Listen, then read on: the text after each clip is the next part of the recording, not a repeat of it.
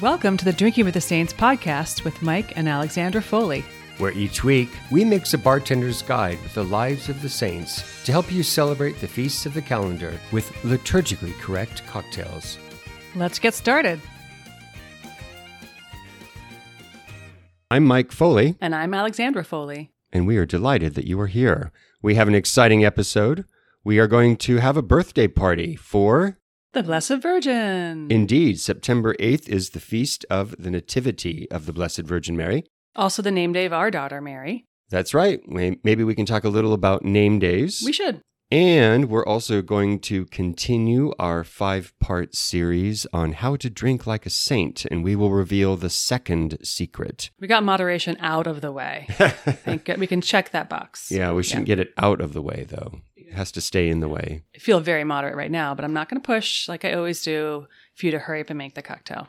I can be patient because I'm told that's a virtue. Yes, it is indeed. So how about this? You could tell me what the drink is going to be. Whet my appetite, so to speak. All right. Well, I will, but then we have to explain a couple things. All right. In all good Mike time. Gee, thanks. It's going to be a Sazerac, which, according to some historians, is the oldest cocktail. The first cocktail. Always makes me think of New Orleans. Absolutely. If you haven't had a Sazerac in New Orleans, you haven't lived. And as a matter of fact, I learned to make a Sazerac from the Roosevelt Hotel in New Orleans, which invented the Sazerac. That was really fun. We went to a friend's wedding there. Hi, Kevin and Deanne. That was so fun. And we went to that hotel. And it was part of the research. And we got it done. Sometimes research is terrible. Sometimes it's fantastic. Like having a Sazerac, tax deductible, at the Roosevelt Hotel. Roosevelt Hotel. I haven't even had a drink yet. Roosevelt Hotel in New Orleans. That's some pretty yummy research. Yeah, so why don't we turn to the cocktail now, and then we can explain why the Sazerac for today. Okay, I can go for that. So this is kind of an unusual cocktail. It may even be called a mixed drink. We won't enter into that debate. Not this episode. Ay. That's a whole episode. So the traditional Sazerac is a bit strong, and it does not involve the use of ice. So it's made in an old-fashioned glass, and usually an old-fashioned glass is filled with ice. As previously discussed, an old-fashioned glass is like a tumbler. It's a low one. I can't remember which episode. We discussed glasses. That's right. So an old-fashioned glass is like a short glass. Also called a low ball. A low ball. Yeah. So usually low balls are filled with ice and like an old-fashioned cocktail. Mm-hmm. And the Sazerac is a lot like an old-fashioned cocktail, but it requires ice. What you do with the Sazerac is you freeze the glass. You put it in the freezer until it's nice and cold, and that is what cools the drink. Do you wet your glass before you put it in the freezer? I don't think you need to, but you can. Because I've heard that. It makes it icier. That will make it a little frostier. Also, I would think I would like that because the Sazerac doesn't have any ice in it, as you mentioned, nor water. Yeah. It's 3 ingredients. It's usually rye. Mm-hmm, you can also use bourbon and simple syrup, which is obviously equal parts sugar and water. Yeah. And Peychaud bitters, which is a bitters made in New Orleans. So that is a very local brand. And it's a little different in taste than Angostura bitters, which are probably the most popular in the United States. Mm-hmm. It's a good drink. Oh, and I forgot the most important ingredient. And the reason why it is assigned to September 8th is a splash of absinthe. Because absinthe make the drink go down faster. That's not at all a saying. Okay, you make the drink and I will read you the instructions. Okay, I like the way that you do this because instead of just doing a splash of absinthe, because it's a strong flavor. Some people really don't care for anise flavored things, and absinthe is very anisey. And a small side note on absinthe, there is actually a remarkable history. A certain kind of absinthe is made from wormwood, right, as well as anise seed. Mm-hmm. And the United States outlawed it for a period of 100 years, from like 1917 to 2017, right, because they thought it made people go insane. Like Van Gogh. What they didn't realize is that the people weren't going insane because they were drinking bottles of absinthe. They were going insane because of alcohol poisoning. Right. Because they were drinking bottles of absinthe, not which because they were drinking absinthe. Yeah, Yeah. It sounds miserable. Yeah, absolutely.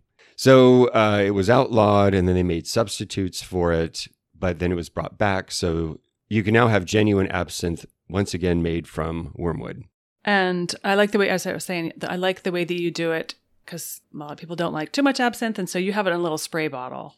Exactly. You spray it. You could also put some in there and pour it back in the bottle or pour it out. I've seen that done too. This is what I learned from the bartender at the Roosevelt Hotel. They use those tiny little atomizers or spray bottles. If you don't have one, that's okay, dear listeners. You can just add a little and pour it out. That's correct. So the older idea is to swirl just a splash of absinthe in the glass and then empty it out. Mm-hmm. But you can just as easily use the atomizer, which is what I'm going to do.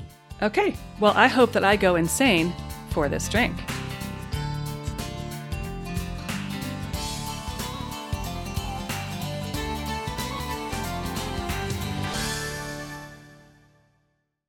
And now we are going to do my favorite part of the day, the cocktail time. Absinthe.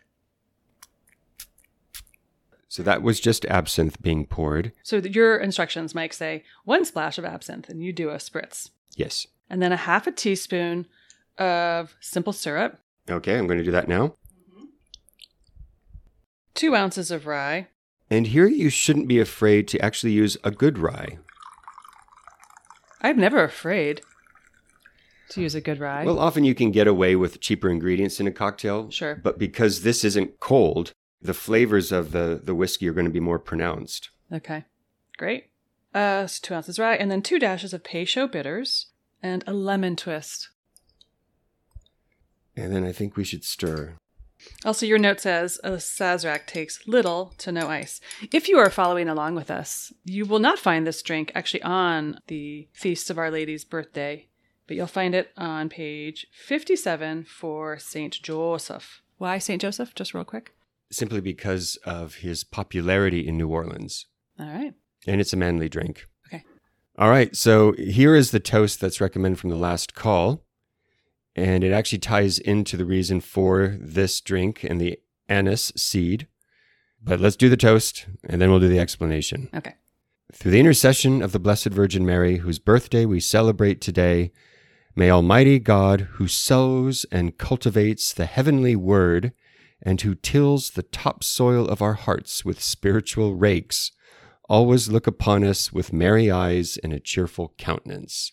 Cheers. I will be much more cheerful after this drink, too. Yum.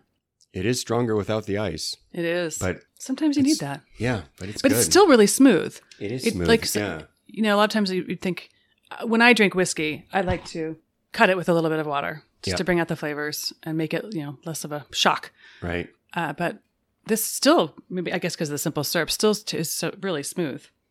And the lemon is just fantastic in there. Like it really, because there are so few ingredients, you really do get the lemon. The little bit of the essential oils we should explain too how to do a little lemon twist. It's actually not supposed to use a wedge of lemon, right? But you take the peel. Just use the rind. And you can use one of those fancy zester things, or you can just take a vegetable peeler and just take off the very light. You don't really want to have much of the white pith in there.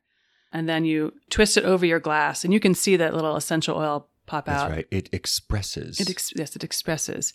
And a lot of times you'll go to these fancy bars, and they'll hold a match up to it. And you can see it actually like kind of ignites these little sparks. It's pretty cool to see. Mm-hmm. We are not that fancy here at the Drinking with the Saints household. No. But lemon really we like makes it when other people do it for us, though. Exactly. But not what they charge us for it. Indeed. There is a reason why we drink at home.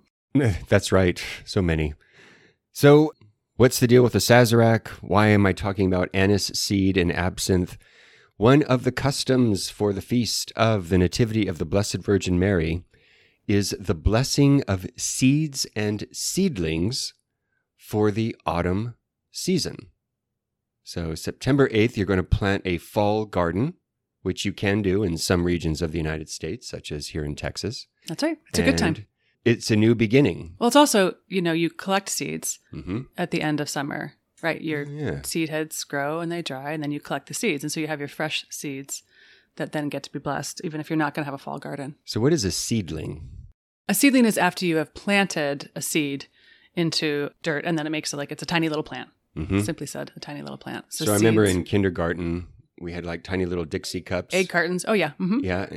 And then we it's so we cute watched to think it of. grow and germinate. Little kindergarten Mike sounds adorable.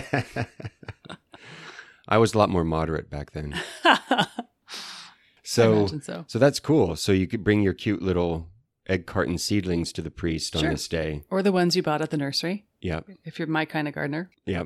That's neat. And it's kind of a neat tie-in to the feast, right? Because the birth of the Blessed Virgin Mary, so she's a little seedling. Mm-hmm. And the whole economy of Christ. Yeah. Yeah. And that last call, that toast I gave, that was from the blessing of seeds and seedlings from the old Roman ritual, which was the traditional book of blessings.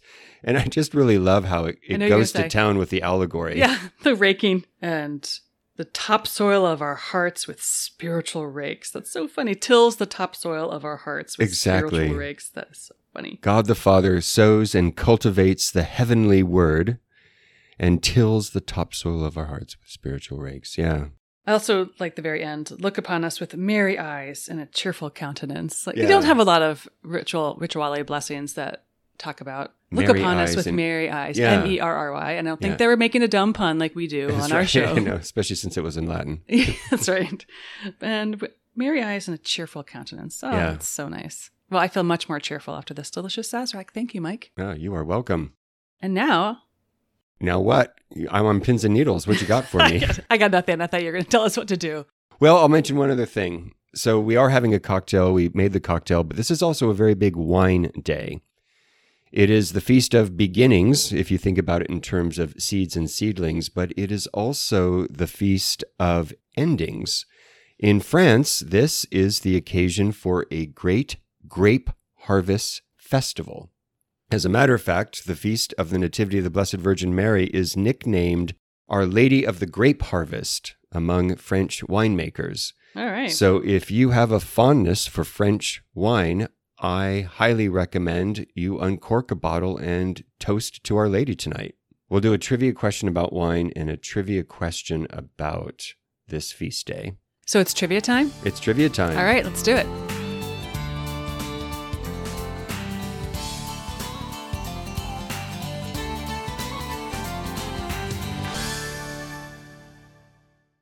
And here we go. Are the shapes of wine bottles significant? Yes. You win. I win. Okay. Well, we can just end it there.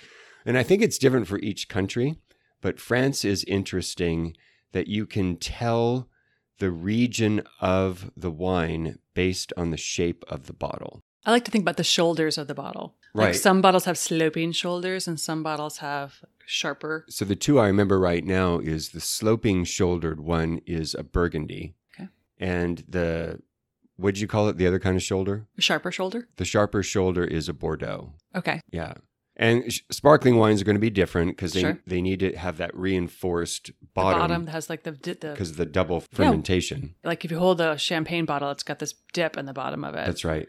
And that is because the that bubbles keeps the bottle from exploding because during the I wonder second why. fermentation. Okay, Yeah. interesting. Any other trivia, Mike Foley? Yeah, and so California wines follow the same taxonomy as the French. Okay. So if you have a California wine and it's got the sharp shoulders, as you put it, Sure.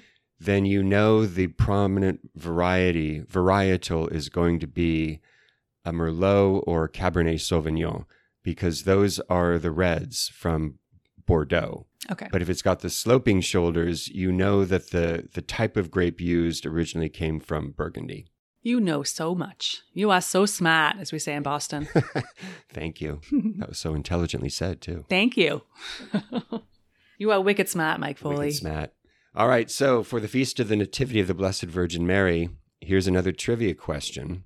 How many earthly birthdays are celebrated in the church calendar? Okay, I can get this one. John the Baptist. That is one. Blessed Mother. Well, that's two because that's today. It still counts. Jesus. That's a big one. And that's it. You win. Yay! What do I get? Another drink? You get another drink. So, only 3 earthly birthdays. which is interesting. The term birthday in liturgical language means their heavenly entrance, right? So the early church would celebrate a martyr's birthday, but what they meant by birthday was the day they died, because the belief was, especially for a martyr, the belief was the minute you die in your blood for Christ, you go straight to heaven.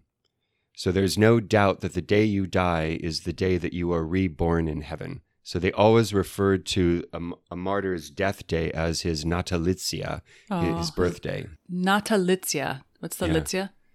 Does it mean little? Well, nativitas is a word for birthday, and natalitia is another word for birthday. Yeah, and for some reason, they always said natalitia. Okay. Huh. So what about people who were probably going to purgatory? Yeah, so that's what's interesting. We're, in a future episode, we're going to do Padre Pio. There is a belief based on some vision. This is not church teaching, but it's kind of interesting to think about.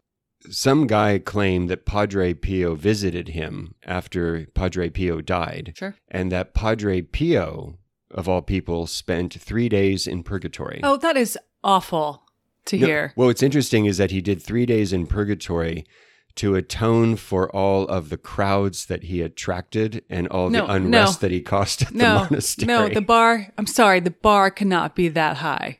Well, I'm never going to get out of purgatory. Padre Pio gladly did it, et cetera, and then he got to enjoy heaven very soon. This is now the worst part of my No, day. that is kind of depressing, I agree. But the point is, a confessor saint, that is to say, a non-martyred saint, it's conceivable that they could spend some time in purgatory, even though they are holy, even though they're a saint. But what's fascinating is martyrdom is a straight ticket to heaven. I like that line from Flannery O'Connor. She could have been a martyr if they did it fast enough. Oh, yeah. I think about that all the time. Like, yeah, I could be a martyr. It's just like really swift. Yeah, that's right. I mean, also, I had just gone to confession. Yeah. But yeah, like a swift death. Yeah, I think that's my best hope for skipping out of the purgatory I deserve. Yeah, I hear you. Yeah, I'm going to go seek that out. So we got a lot of heavenly birthdays on the calendar. But what's interesting is there are only 3, and you nailed it. The Blessed Virgin Mary, Jesus Christ, and St. John the Baptist. He's got 2. He's got his heavenly birthday, his martyrdom, August 29th, and then of his earthly birthday of June 24th. Okay. And the Blessed Virgin Mary, only she and Jesus have an extra distinction. Their birth is celebrated, their death is celebrated, and with those 2, their conception is celebrated. Oh, good point. We celebrate the conception of Jesus Christ on the Feast of the Annunciation. And we celebrate, obviously, the conception of the Blessed Virgin Mary on December 8th, which is 9 months before September 8th. Surprise. The feast we're celebrating now. Yeah. That's right. Okay. That's really neat. It's cool. And that obviously has to do with the fact that there is an immaculate conception in both cases, right? Both Jesus and Mary were conceived without original sin. Which seems like something to celebrate. That's right. Right. And the tradition about St. John is that he was conceived in original sin like everybody else, but he was sanctified in the womb. So he was conceived in sin. He had original sin, but the effects of original sin were removed by the Holy Spirit while he was still in utero. Probably at the visitation. That's right. That's probably at the visitation. And according to the tradition, he never committed a sin. He didn't commit a mortal sin, and he never committed a venial sin. How nice for him. Yeah. Whereas the Blessed Virgin Mary, whom we celebrate on September 12th, no original sin, no venial sin, no mortal sin. Oh, I'm sorry, not September 12th. September 8th. September 8th. Like, today's the 8th, right? Yeah, you're right. Sorry about that. I'm thinking of the holy name of Mary on September 12th. Okay. Well, speaking of dates, we like to celebrate our daughter Mary's name day today. And we celebrate regular birthdays. We're not weirdos. But we also like to celebrate a name day and keep it low key. We've got a lot of kids. We don't want to be, doing some giant thing every name day as well as every birthday. But we have this lovely tradition of the name day, which is particularly lovely because Mike does all the work. Yeah, which isn't that much work. No, and the tradition is that he takes the child to Mass in the morning, usually gives them a little gift like a rosary or something, a book, something spiritual, and then takes them out for breakfast. The breakfast of their choice, so they can pick any restaurant in Waco which has a vast array of breakfast choices. Not really. Jack in the Box or McDonald's. Just kidding. Mako's great. No, we have 2 IHOPs, so I'm just saying. You and your love for IHOP, I will never understand. But anyway, that's a whole podcast on its own. So anyway, we'd like to celebrate name days. Well, it's never been quite the same since I can no longer draw with crayon on the tablecloth. You know, right. it's just... You have some childhood memories you need to heal somewhere so you can get over your IHOP. Thank you. But the name day tradition is very cool. You honor basically your baptismal name. And so you got your earthly birthday where all the secular gift giving can take place. But the name day is a chance for you to sort of connect with your patron saint. And in some cultures, the name day is a bigger deal, like in Central and South America, than your birthday. The Italians even have a greeting for it. Buono onomastico? Buono onomastico. Yeah, that's cool. Happy name day. Happy name day. Mike also uses this opportunity to connect on a one-on-one basis with our kids and even have some of those hard conversations. Well, I always ask them about, like, I kind of do a spiritual checkup with them. Right. You know, like, how are you doing this year? How's your faith? Do you have any questions? Right. But I have also used the occasion with my sons to give them the talk. Birds and the bees. Birds and the bees, Yes. yeah. Yeah. Exactly. It's just a good time. Yeah. And then Alexander does the same for the daughters. So anyway, we're big fans of name days. If you don't have this tradition, it's just not a big deal, but it's just so fun to honor their saint. And it just helps them recognize the importance of having a patron. That's exactly right. Good.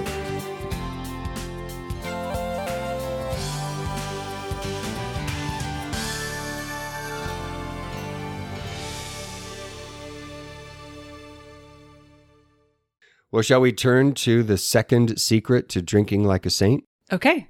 How to drink like a saint. The first lesson, which we discussed in the last episode, was to drink with moderation. I knew that.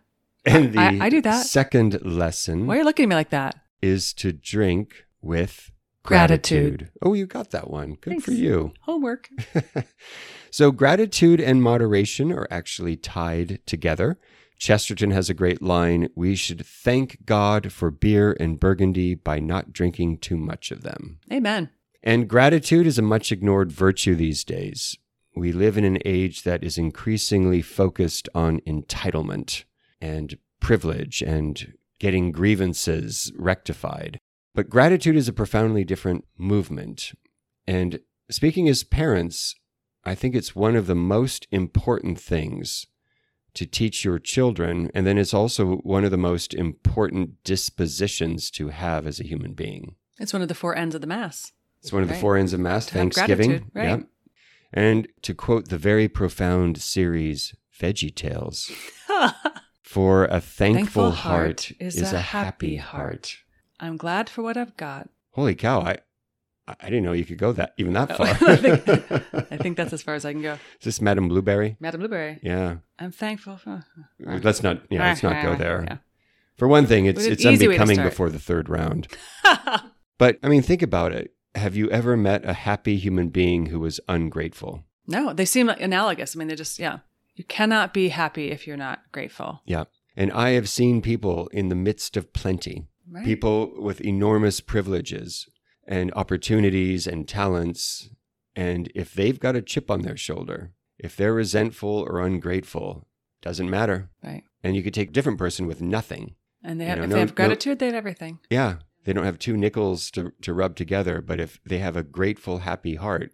So how does this relate to drinking, Mike? When you drink with a sense of gratitude. Drink with a sense of thanksgiving, not with a sense of resentment or unhappiness. Drink from a perspective of joy. And should you be grateful too for like who helped you, who made your drink? It's almost a sacramental opportunity, is it not? Mm-hmm. Everything in our lives, whether it's in our glass or on our plate or around us, is in a sense a divine sign, pointing us back to a generous creator. True. And the proper response is gratitude. Thank you. Right. Yeah. I mean, for us in our happy hour, I'm so grateful that I survived a day as a busy mom of lots of kids, homeschooling. And I'm grateful for that I have the opportunity to have, a half hour with my husband or an hour and a half. I like that so much, Mike. And again, back to that the rituale's beautiful blessing, that God will look upon us with merry eyes and a cheerful countenance. When you smile at someone, they smile back. Yeah. Right? So for us to have merry eyes and a cheerful countenance towards each other and towards God, he will do the same for us.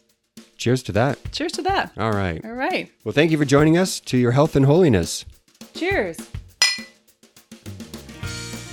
Thank you for joining us. Please get in touch with us via email at podcast@drinkingwiththesaints.com. Or on our Instagram page @Drinking Saints, and find Drinking with the Saints book series at drinkingwiththesaints.com, or wherever fine books are sold.